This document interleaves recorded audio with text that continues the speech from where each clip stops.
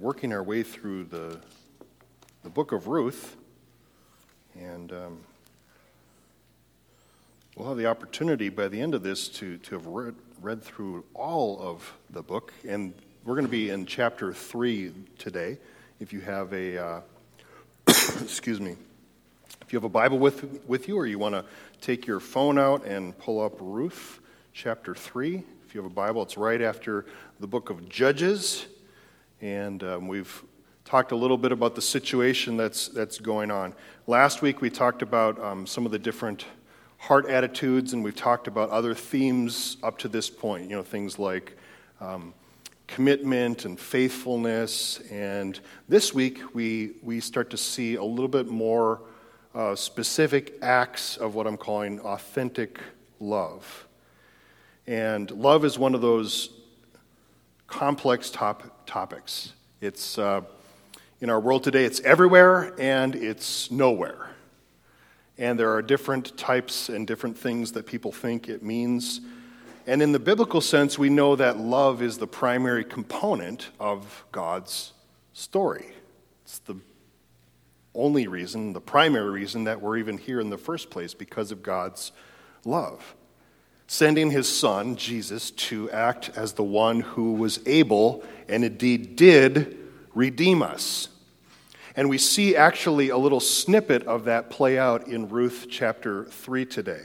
Love is something that's hard to pin down. It's like a lot of things. You kind of have a sense when you see it or feel it, and you also have a sense when you don't feel it or don't experience it. How do you see love? What experiences tell you that love is present? Sometimes the absence of it is very clear to us when we're not experiencing it or feeling it in our life. But love is possible as a foundation when we recognize that in God's deepest sense, it's mostly about an attitude that is born in the heart.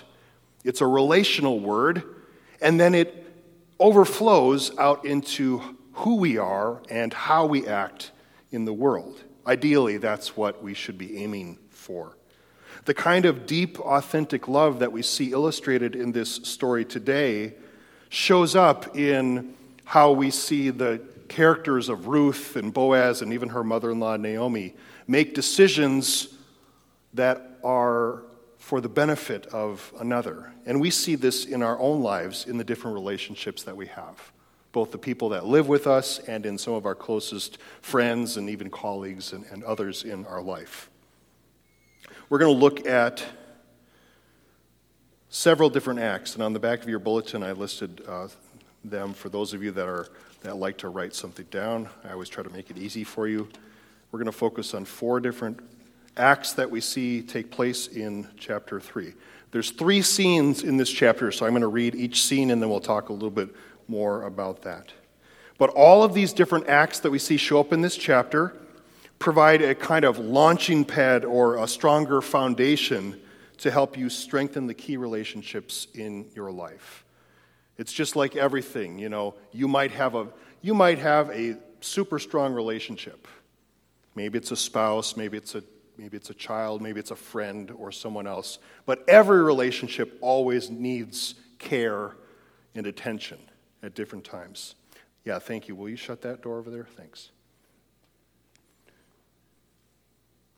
If I have to pause, just bear with me, just from a little gulp of smoke or something like that. Acts of love will help strengthen those relationships as long as there is a willingness to work at it. And some of you know this very well, that in relationships, it's a two-way street. You can put as much time and effort as you want into something, but it takes 2 to really make it work. So there will be relationships in your life that you wish were stronger or more fruitful, but which are, at least for this season, are not possible through your sheer effort alone. And that's one of those unfortunate realities that we live with in our world. There are people in my own family that I wish that I was stronger for, but all I can control is how I reach out and what I do or do not do. The story of Ruth in this chapter it's not just a story that applies only to marriages. It's much broader than that. It also reveals the kind of relationships you can develop with those other people in your life. So let's take a look at this chapter, and we're going to highlight each of the different relationships that we see. The first one is between Naomi and Ruth. Let me read the first 6 verses for us. One day Naomi said to Ruth, "My daughter, it's time that I found a permanent home for you so that you will be provided for. Boaz is a close relative of ours, and he's been very kind by letting you gather grain with his young women. Tonight he will be winnowing barley at the threshing floor. Now do as I tell you, take a bath, put on perfume and dress in your nicest clothes, then go to the threshing floor, but don't let Boaz see you until he has finished eating and drinking. Be sure to notice where he lies down. Then go and uncover his feet and lie down there. He will tell you what to do." Verse 5, "I will do everything you say," Ruth replied. So she went down to the threshing floor that night and followed the instructions of her mother-in-law. This first scene, I kind of see Naomi as she's playing that matchmaker role. But it's a little bit more than that. She recognizes that Ruth has been loyal to her. She's sticking with her at this point, but she knows that she will not be able to provide for her long term. She wants her to be safe and secure. Now, the problem with this story for us today is that it's quite distant from our reality. So we have to remember that in this time and in this culture, the system was really set up for men. However fair or unfair that is. I would call it distinctly unfair, but that was the reality of that time, and as far as land and inheritances and different things, that was passed down through the male line of families. And Naomi as a widow and Ruth as a widow, there were certain provisions that God had in his law to help care for them, but one of the realities of this time is that very first thing that we learned, the verse just before Ruth, everyone did as they saw fit. So there were laws that God had to protect those who were poor, the widows, the orphans, and clearly at this time, people were not following them very closely. The fact that it says earlier in the chapter or earlier in the book that you would not always be safe as a widow going into the fields, that there were people that were willing to take advantage of the most vulnerable people in society. So this is almost a counterpoint to that. Widowhood in that day was a hard life. You could expect to be taken advantage of, pushed to the side, and often you experienced a life of poverty. This is definitely not what God had in mind, especially in the ways that he wanted his people to care for others. Naomi, however, does what Ruth doesn't understand or yet know, that God had all these laws in place to guide and protect his people. She has that in mind, or perhaps she's grown up hearing those stories and practicing that as much as she could. We know that those crops that were left over in the fields, usually the corners of fields were left so that people, especially widows and those who were poor, could come into the fields and pick food so that they could survive. We also saw last week that Boaz actually went above and beyond. He instructed his people to just kind of drop stuff along the way, making it even easier for Ruth to pick up more than she needed. God had all these commands in place. But another one of those things that God had instituted was the idea of someone called the family redeemer. And the family redeemer was a male relative, and it was their responsibility to step up when another relative was in need or in danger. If you want to read more about it, you can look at Leviticus 25. It talks a lot about that. But there were different things that would happen. Sometimes people would lose or have to sell off a piece of land or a piece of property just to survive. And one of the ideas was that if you were another family member, you would come in and you would actually buy that back on behalf of your other family member. Another provision, because this was a hard time to live, that men typically ended up dying. They would be in battles and things like that. And one of the provisions was that you would step up, the next brother in line, to marry the widow, to help ensure that the family line would continue, that the line of inheritance would continue, and people would be generally provided for. It's a really interesting idea, the whole idea of family redeemer. Maybe it sounds a little bit weird for us today to think about that, but this idea that we read about in Ruth chapter 3 is actually what Jesus does perfectly when he comes to earth. He serves as our family redeemer. Or if you have an older translation of the Bible, it might say kinsman redeemer. Naomi knows this. And so she takes action on behalf of Ruth, and it's one of the cool things that we see in Naomi's development. That she started out our story becoming bitter, and now she's kind of growing into a greater awareness of what God is doing here. The first act is that authentic love shows concern for others. This is broadly true of our deepest relationships. That true, authentic, deep love, as like the kind that God hopes for and desires for us, actually shows up when we show concern for others. That we don't just act with selfish concern, but selfless concern. When you want to strengthen or deepen a relationship, you sometimes do things that you probably don't like on your own. There are certain things, I'll be honest, that I don't prefer to do. There are certain shows or movies that I don't really like to watch, but I will if the one I'm with really enjoys that. Hello, BBC. Not really my cup of tea, but so we do things by showing concern for others. In this opening part of chapter 3, Naomi shows this kind of concern for Ruth. She knows that Ruth has already given up a lot to come back with her. She still is a foreigner in the eyes of most people, and so she has almost like 2 strikes against her already. The love Naomi has developed for Ruth shows up in how she acts towards her. She shows concern, and she actually counsels her and tells her what will be best for her. Now, it goes through a lot of details, but this is not just a TV show like Makeover Edition. It's not a makeover for Ruth. It actually is a sign that her time of mourning for her husband, who had died several years before, was now over, and she was ready to actually move forward with her life.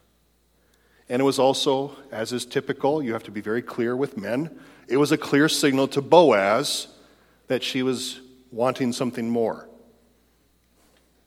Ruth, consistent with her character that we've already seen, agrees to follow everything that Naomi has shared with her. And that's when we see our second act. Authentic love shows trust. That when we are engaged in a relationship where there is a depth of love that is growing there, we are willing to trust another person. You know this as well as I do, that showing trust is not easy. It takes a lot of work. But the trust that we see Ruth actually showed Naomi is not blind trust, but a deep trust that has developed and is built on the truth and consistency of repeated action. It's easier to trust someone who actually has demonstrated it over and over again that they're trustworthy.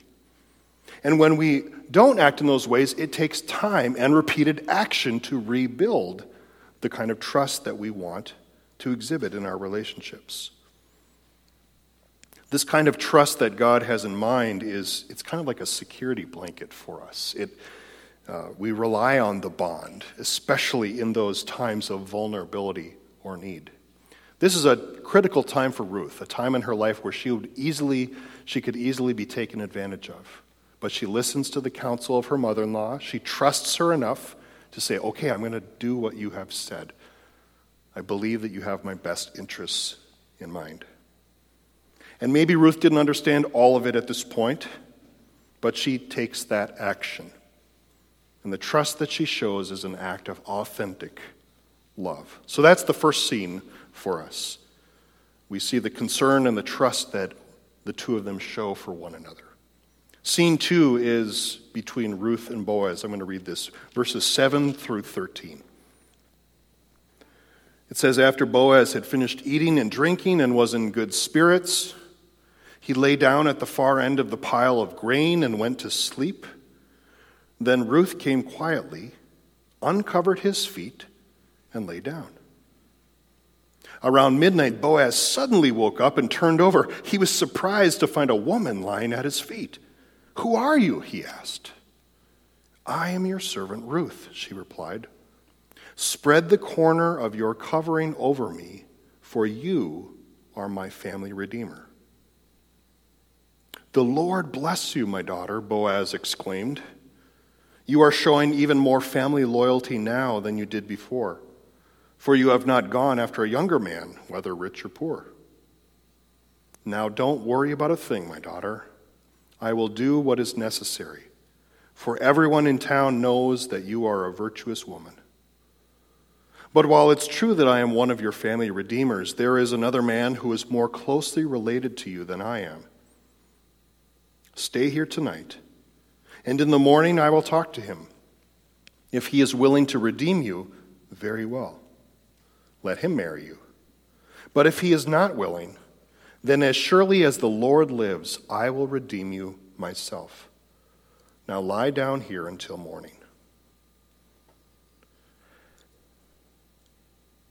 It's a very interesting part of the story.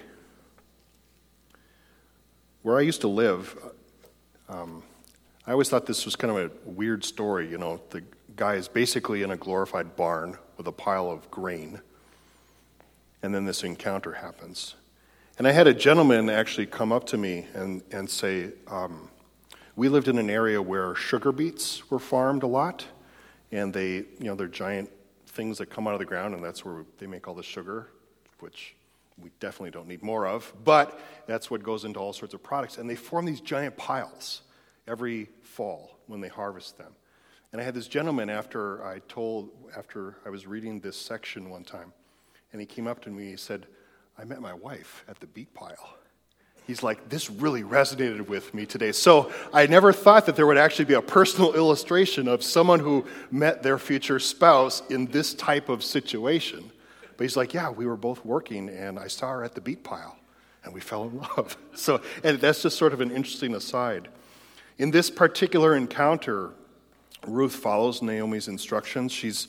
There's all sorts of cultural things that are happening here that we don't fully appreciate or understand, but she's doing some of the cultural signs and signals to tell Boaz, yes, I'm interested, but I also I would like you to do your family duty to help me.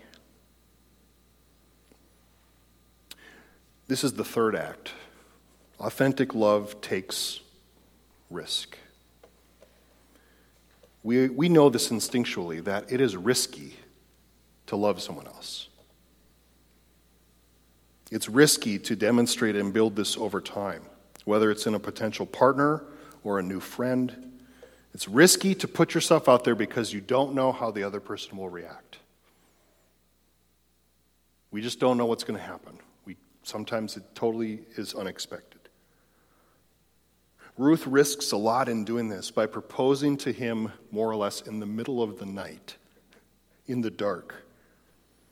But she follows the customs of the day. She says, "Spread the corner of your garment over me." Another way of saying that would be, "Take me under your wing." Or the words that we might say today, "Marry me." How unusual do you think it is in this day and age in the Bible for her to be the one to initiate?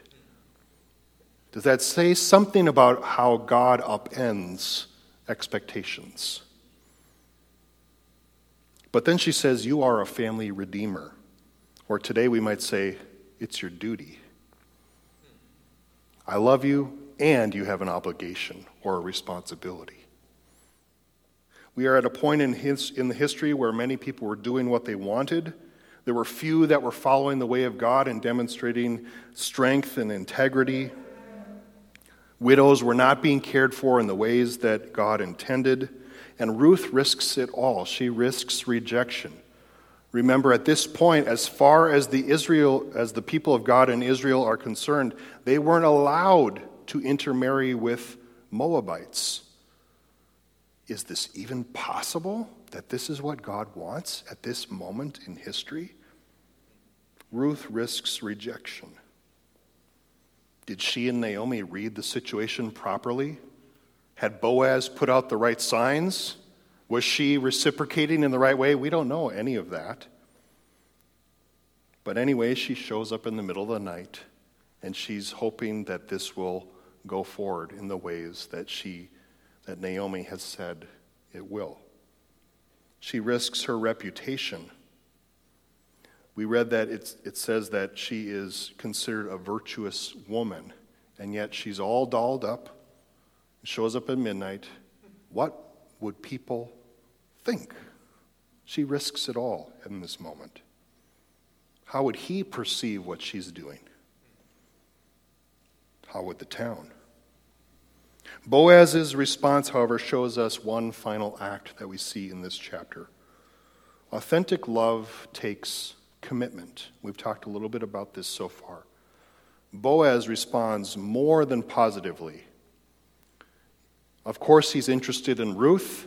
Of course, he knows that he has a family responsibility, but he's also willing to give it all up for the sake of another. He says there's actually a person in our family who's technically closer, who has more of the ability to be the family redeemer. So let's check with this person first, and if not, then I will marry you. Remember, Boaz is an eligible guy. He's older at this point. He's probably grateful that she is doing this. He praises her for not going for a younger man. He tells her not to worry. He will do everything she asks, and then he'll step up regardless of what it will take or what people might say about her background. Friends, that is love. Love is commitment, and commitment is not just saying a quick word or careless promise, but it's about following through day in and day out. We've said it time and time again, it's more than just a feeling, although feelings are involved. It's about acts that match up to the depth of our heartfelt words. And Boaz begins acting on his commitment right away. Let me read the last few verses of this chapter, starting in verse 14. So Ruth lay at Boaz's feet until the morning. Remember, this guy's probably dirty, so I'm sure his feet stunk. So it was probably a very sacrificial act. I don't know. But she got up before it was light enough for people to recognize each other. For Boaz had said, "No one must know that a woman was here at the threshing floor." That would have been scandal. Then Boaz said to her, "Bring your cloak and spread it out." He measured 6 scoops of barley into the cloak and placed it on her back. This is about 60 pounds of barley. It's a lot. Then he returned to the town. When Ruth went back to her mother-in-law, Naomi asked, "What happened, my daughter?" Ruth told Naomi everything Boaz had done for her. And she added, "He gave me these 6 scoops of barley and said, 'Don't go back to your mother-in-law empty-handed.'" Then Naomi said to her, "Just be patient, my daughter, until we hear what happens. The man won't rest until he has settled things today." Boaz, as we've already seen in this story so far, is a godly man, a man of honor.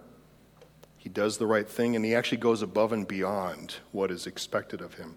He protects her honor so that people won't gossip about her. He proves his commitment to provide with a generous gift of food.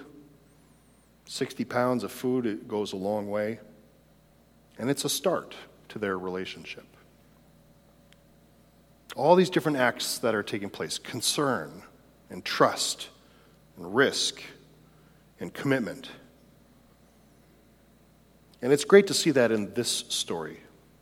But I want to turn your brains as we conclude. I want you to think for a moment about one person in your life for whom you want or need to build a stronger relationship with. Maybe it's someone in your home already, or it's a person maybe it's someone that you are estranged from, or another person in your life, maybe a close friend. Maybe it's someone that you still have hope for, that there could be a strengthening of your relationship. Think of that person right now. Everybody should have somebody in mind. Each of these 4 words that are on the back of the bulletin can almost be turned into a question. A question that you can ask of yourself. How will I show this for? So, for example, how will I show concern for this person? How will I show trust towards this person that I'm thinking of?